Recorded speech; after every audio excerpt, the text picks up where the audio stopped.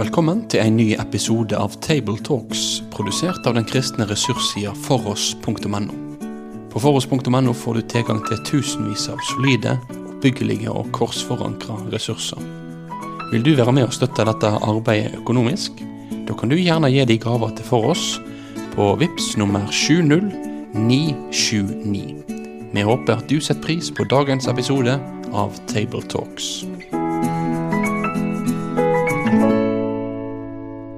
Hei dere, og velkommen til en samtale igjen over en søndagstekst. Og den prekenteksten og søndagsteksten som vi har bladd opp på i dag, det teksten for 3. september, og det den som kalles vingårdssøndagen. Vi i pinse- eller treenighetstiden, men det noen søndager også da som har fått sitt eget navn, og når vi leser teksten så skjønner vi hvorfor. Jeg heter Svein Granerud og sitter her sammen med to gode venner, Asbjørn Kvalbein og Egil Sjaastad. Vi skal sammen se hva vi tror Gud vil ha sagt om oss gjennom denne teksten som vi nå skal lese. Altså Matteus kapittel 20 og fra vers 1 til 16. For himmelriket likt en jordeier som gikk tidlig ut en morgen for å leie folk til å arbeide i vingården sin. Jeg burde kanskje sagt innledningsvis at det Jesus som taler da. Det han som forteller den lignelsen. Og så fortsetter han. Vingårdseieren, han ble enig med arbeiderne om 1 denar for dagen, og sendte dem av sted til vingården. Ved den 3. time gikk han igjen ut, og han fikk se noen andre stå ledige på torget. Han sa til dem, «Gå bort til vingården dere også, jeg vil gi dere det som rett Og det gikk. Ved den 6. time og ved den 9. time gikk han ut og gjorde det samme. Da han gikk ut ved den 11. time, fant han enda noen som stod der, og han spurte dem, «Hvorfor står dere her hele dagen uten å arbeide?» «Fordi ingen har leid oss», svarte de. Han sa til dem, «Gå bort til vingården dere også.» Da kvelden kom, sa eieren av vingården til forvalteren, «Rop inn arbeiderne og la dem få lønnen sin. Begynn med de siste og gå videre til de første.» De som var leid ved den 11. time, kom da og fikk 1 denar hver. Da de første kom fram, ventet de på å få mer, men de fikk også 1 denar. De tok imot den, men murret mot jordeieren, og sa, «De som kom sist har arbeidet bare 1 time, og du stiller dem likt med oss, vi som har båret dagens byrde og hete.» Han vendte seg til en av dem og sa, «Venn, jeg gjør deg ikke urett. Ble du ikke enig med meg om 1 denar? Ta ditt og gå. Men jeg vil gi ham som kom sist, det samme som deg. Har jeg ikke lov til å gjøre som jeg vil med det som mitt? Eller ser du med onde øyne på at jeg god?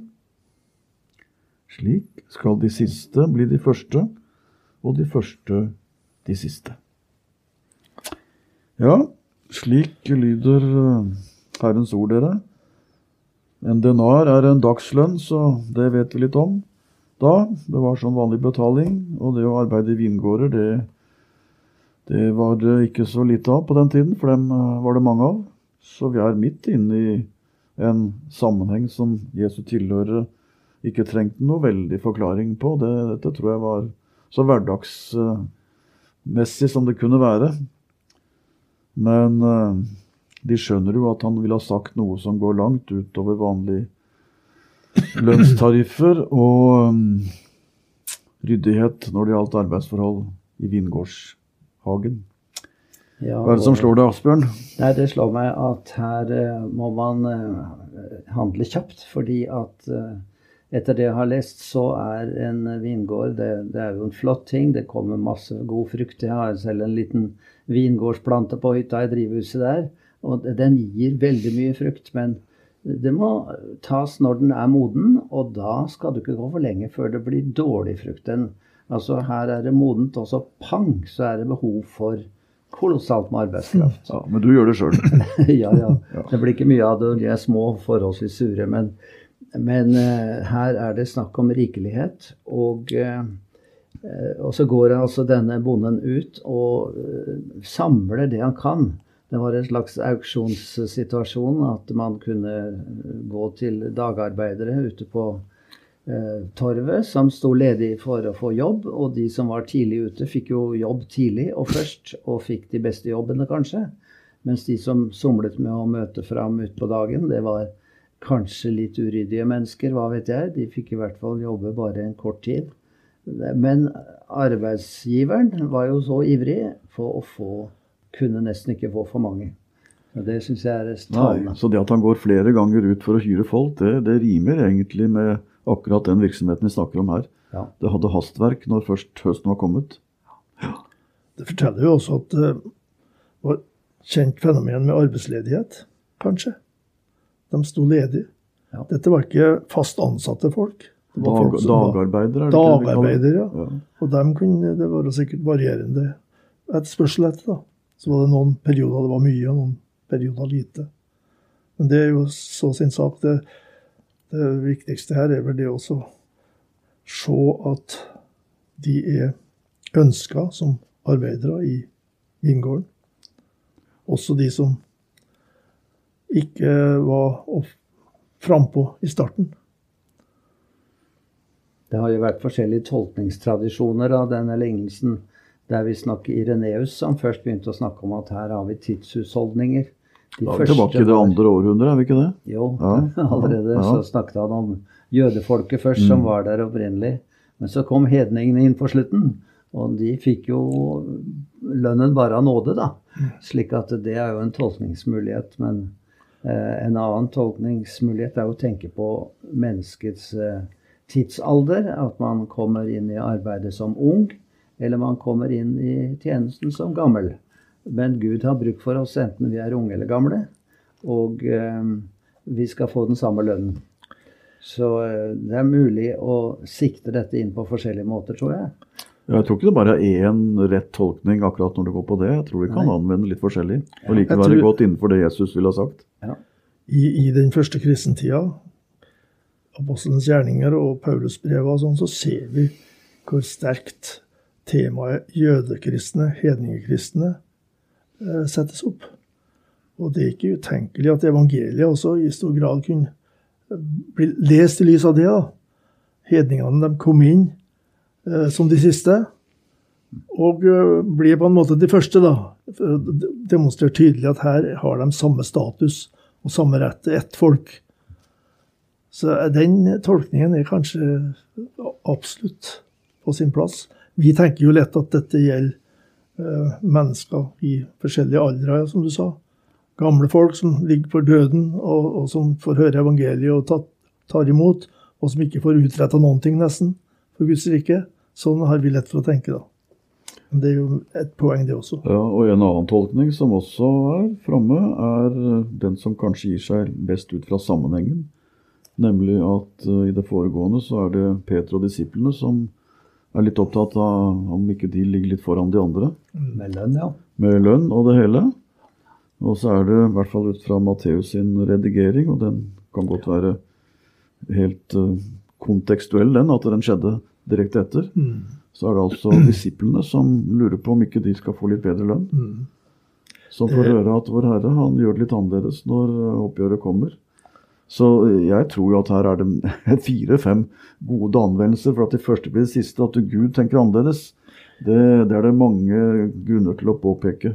Men kanskje vi burde begynne litt med oss selv, at det Jesu disipler som også må få høre at vi som har stått på lenge, og vi som har møtt mye, og virkelig levert litt, og Peter, han hadde ikke så lang fartstid, men nok til at han begynte å synes at de hadde vel litt ekstra farm, de som var Jesu utvalgte. Og så får han altså høre han også at ikke tenk sånn, Peter. Det blir samme lønn. Det riktig, vi tenker fort at Jesu lignelser rettet mot de som utenfor. Ja. Men veldig mange av lignelsene til Jesus enten et oppgjør med tanker blant disiplene, eller der de adressater. Så det nok et poeng det, altså her.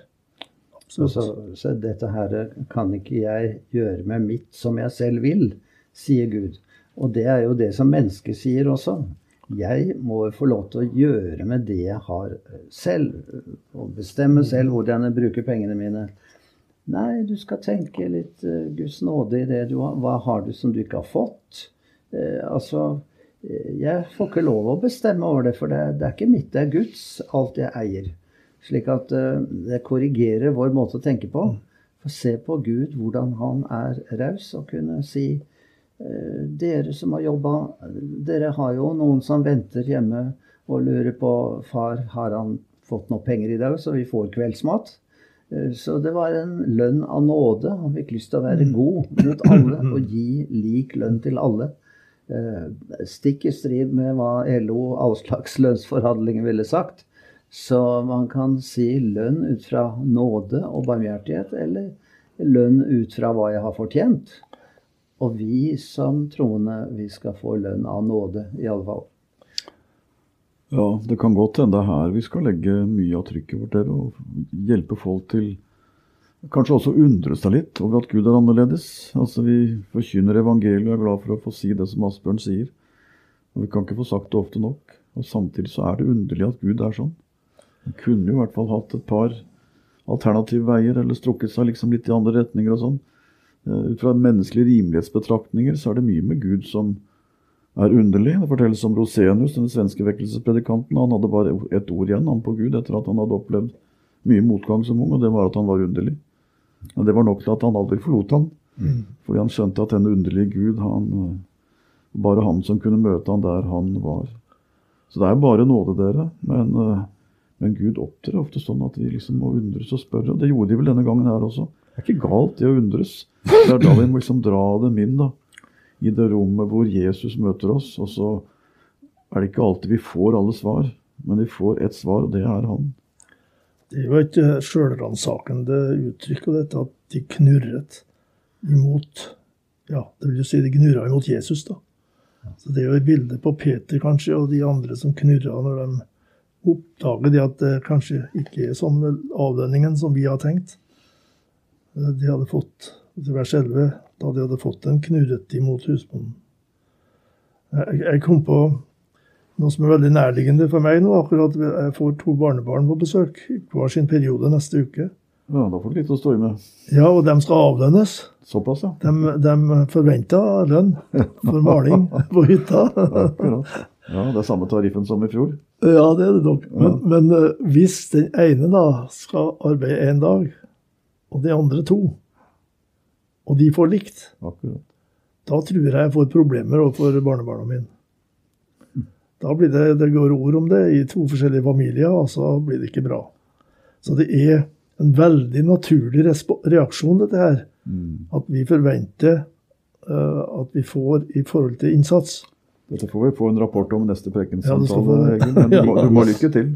Vi synger titt om seierens lønn der hjemme, om de stjernene vi får i kronen, ikke sant? Men de stjernene blir tent mens vi var her. Vi venter noe, det synger vi om. Men du verden så stikk i strid det er med Jesu lære. Men samtidig, Peter hadde jo fått høre også at de skulle sitte på troner i saligheten. Så apropos dette at Gud er underlig, så er det jo av og til noen sånne ord som vi føler bryter midt inn i det systemet vi synes etter hvert behersker. Og det er der jeg tenker vi skal leve litt med det, og ikke tenke at vi kommer til bunns i Guds vesen og Guds allmakt. Du stod det i det vers 15, siste spørsmålet der står det her, eller er ditt øye ondt fordi jeg er god? Ikke sant? Står det i den oversettelsen din? Nå skal vi se. Vers 15. Siste del av vers 15. Eller ser du med onde øyne på at jeg er god? Ja. Det betyr vel ikke så vesentlig forskjell, gjør det? Nei, det betyr ikke forskjell, men det er jo da onde tanker da, om det som skjer i situasjonen. Du vet, det er både misnøyen og misunnelsen som angriper seg. Ja. Og det er jo det som går så sterkt inn fra disse lignelsene av Jesus, at det går til hjertet vårt. Hvordan står det til der inne? Hva slags motiver har du egentlig? Det er der han treffer Peter da. Sånn at vi som 3 som sitter her tenker at vi er i faresonen. Ja, det vil jeg. Absolutt. Jeg tror jeg avbrøt deg, Asbjørn. Nei da, jeg tenker et nytt spor å gå videre på. Ja, kom igjen. Jeg synes det så tankevekkende det at disse arbeiderne som kalles inn, de har nok all verdens forskjellig kvalitet. Altså de første som blir hyret og praiet, da kunne han velge de som var ledige og som var villige og hadde stilt opp og hadde forventninger til å virkelig arbeide i dag. Så det var nok kvalitetsarbeidere, og så kom da noen som hadde somlet hele dagen og stilte seg opp og tenkte, kanskje jeg får noe å gjøre i dag. Ja, og så kommer de og får jobb og full lønn. Og det sier meg at Gud kan bruke alle. For det ikke alle av oss som føler oss veldig kvalifiserte for å hjelpe i Guds rike. Og vi kan beundre både den, og vi kan lure på, kan det være en rolle for meg å spille her i Guds rike? Men Jesus kan bruke alle typer arbeidere, bare vi villige til å møte opp. Det ultimate siste øyeblikket for å komme i tjeneste må være røveren på korset.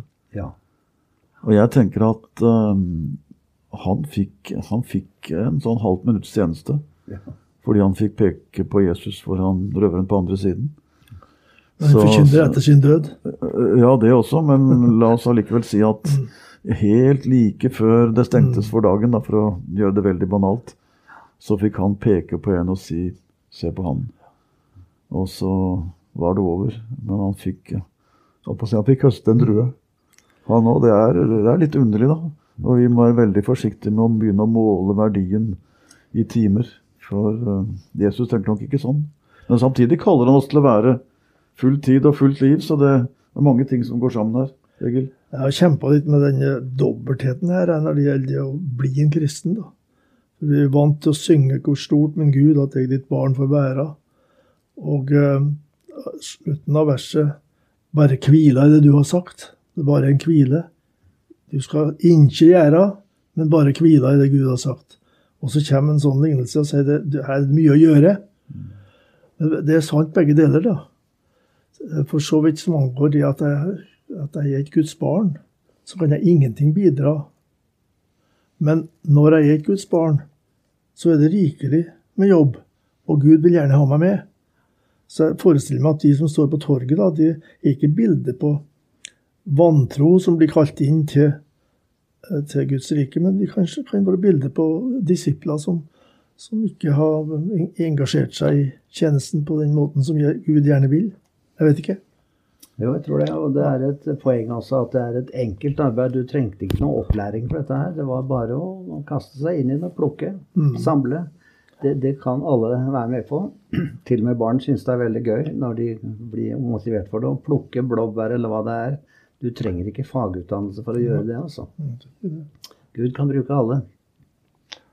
Det som jo er det store, viktige skillet når det gjelder alt som er av tjeneste, det er jo at det som Jesus til slutt ser etter, når han holder det store oppgjøret, det kan vi lese om i Matteus 25, det er jo det som er frukten av det han har gjort. For vintre hører vi om flere ganger i Bibelen, og det viktigste er kanskje det som Jesus sier i Johannes 15, at jeg er vintre og dere er grenene. Uten meg kan dere intet gjøre. Og da sier ikke Jesus at dere må få gjort mye hvis dere skal telle med, men han sier, uten meg så kan dere intet gjøre. Og da blir jo det viktigste for oss å forkynne til oss selv og til andre at Jesus kaller oss til å tjene han. Og da er ikke det spørsmålet om å ha en lang fartstid i et eller annet jobb, men det er å ha et liv hvor det skjønnes på dem jeg møter, at jeg kommer og er en Jesu disippel. Det er et stort tema å tale om. Men jeg tenker det er vel det som det dypest sett går på her. Ikke mengde og kvalitet i menneskelig forstand, men det som gjenkjennes av Jesus som et frukt av at jeg følger han. Det er jo et fyndord her nærmest, dette da med de siste som blir de første, og de første de siste. Det er et sånn typisk Jesusord, der han kan vi si, setter ting på spissen da, for å få fram et viktig poeng. Det er vel neppe sånn han tenker at det kronologisk sett vil være en forskjell i Guds rike. Men det er for å sikre seg imot den misforståelsen at jeg fortjener mer enn andre. Tror du ikke det? At den som kommer sist, han absolutt likeverdig med den som kommer først, omtrent som Paulus sier om hedningekristne kontra jødekristne. De ett folk, ikke lenger utlendinger og fremmede, men ett i Kristus. At det noe sånt. Det står jo ikke i domskapitlet som jeg så vidt nevnte, at han holder en veldig lang prosess. Ja. Han deler flokken i to, og det på en måte gjort, tror jeg, ikke ved at han sender folk ut og redder dem opp, men at han taler dem i to flokker, og så underviser han dem. Så han deler i to, men det kjenner Jesus til fra før. Hvem som tjener ham, og hvem som ikke tjener ham. Og begge parter undret seg. Og det gjør det jo her også da, og noen til og med blir sinte. Men den ble nok veldig omtalt lenge i nabolaget, den scenen her, ja, når noen kommer og fikk full lønn for å ha noen minutter og andre. Sånn, det er interessant bare å se også hvis vi sammenligner med Jesu ord til disiplene i kapittel før. Der sier han mange som først skal bli det siste, og her til, når han ikke taler til disiplene, men i lignelsen så sier han mange av de siste skal bli de første. Så her har han to ulike rekkefølger på det samme utsagnet, og disiplene på en måte de fremste tilhørere for begge. Et poeng for Jesus mange ganger jo å angripe misunnelsen og det å sammenligne seg med andre. Og det mange av oss som kan lide under av og til, at vi tenker sånn den og sånn den, men jeg sånn og sånn. Slik at i møte med Guds godhet så må vi slippe sånne tanker, for de veldig farlige. Misunnelsen Kain, misunte Abel, ikke sant, og Saul overfor David, og toppen var jo at fariseerne misunte Kristus, så misunnelsen og sammenligningen kan være veldig ond. Ser du med onde øye på det at Gud god? Men vi skal være glad for at vi har fått det vi trenger å leve av. Vi har fått av nåde, selv om vi har bidratt med lite. Og kanskje nesten jo mer vi føler hjelpeløsheten i dette, jo mer får vi se storheten i Guds nåde. For vi taper ikke om andre vinner, og andre gjør det godt. Vi blir ikke fattige av at andre rike. Vi må prøve å være ydmyke og undre oss over den gode arbeidsherren vår, som ser så stort på det og sier, kan ikke jeg få gjøre med mitt akkurat hva jeg vil? Jeg vil være god, mot alle. Og det han som må stå i sentrum i vår bevissthet når vi ser på oss selv og vårt liv og vår tjeneste. Men han spør i dag etter det vilje hjertet, at jeg sier, her jeg, send meg, bruk meg. Jeg vet ikke, en liten tjeneste, kort tid, men Herre, du bestemmer. Det et perspektiv vi må leve oss inn i. Det riktig. Paulus også opptatt av det. Hånden må ikke sitte i foten at jeg trenger det ikke, og omvendt. Lemmene på kroppen, og det det samme egentlig. Vi må verdsette hverandre i stedet for å misunne, og dette tenker jeg Jesu disipler til alle tider også trenger å høre, for vi kan jo synes at noen lykkes mer og får viktige tjenester og mer synlige, og så det andre som står litt lenger bak. Da denne lignelsen viktig også for å både tale Peter og oss andre litt rette kanskje av og til, men også løfte fram dem som gjør en trofast tjeneste, og som kanskje ikke tenker så stort om det. Det mye evangelium også på den siden, i denne beretningen her. Ja, og også hvilken bakgrunn vi har. Fortiden. Det tenker jeg på av at jeg har lest 1. Korinterbrev, og ser for meg forsamlingen av kristne der, med veldig mange slags, og mange hadde turbulent fortid. Og likevel var de ett i Kristus, med trua på han. Og det blir det samme her, og i tjenesten for Guds rike, så det det var kanskje mest turbulente menigheten Paulus jobbet i, Korintermenigheten. Der var det veldig mye å ta tak i. Men de var ett, ja, og det de som får dette kapittelet om hånden og foten og lever og lemmen og sånn, så det kanskje ikke helt tilfeldig, nei, at de fikk høre det. Vi nærmer oss vel veis ende. Hvis du skulle summere med et ord, Asbjørn, hva synes du hjertesaken her? Jeg var inne på dette, at tenk ikke så mye på arbeidet, men se på storheten i arbeidsherren du satt til å tjene. hvor raus han hvor god han hvor nådig han og det å få være en tjener i Guds rike, det nåde, først og fremst. Gå inn i rekken, gå inn i kampen nå, synger vi om. I dag når Jesus kaller deg, det hører med det også. Ja. Vi vil være med å kalle folk inn i dette riket. Så bra, dette ble fine oppsummeringer etter en spennende samtale. Det mye å hente her. Kanskje jeg skulle bare si til slutt også at det dypeste evangeliet i det jo at han som kaller oss til å tjene, han som har tjent oss. Og det han har tjent oss med, det det som gir liv og håp, og det det som også ligger til grunn for at han kan bruke oss. Så det han som kom for å tjene, som kaller oss til å tjene. Og hvis det blir sånn, da blir det mye godt. Så lykke til dere som skal forkynne, og alle dere som skal lytte. Vi har et evangelium å forkynne om tjenesten i Guds rike. Da vil vi si takk for at du valgte å få med deg denne episoden av Table Talks, produsert av den kristne ressurssida foross.no. Driftinga og utviklinga av nettsida vår, den avhengig av gode og trufaste støttespillere. Vil du gi en gave til dette arbeidet? Da kan du gi den via Vips nummer 70979, eller så kan du besøke foross.no for mer informasjon om å kunne bli en fast giver. Ha en god dag videre.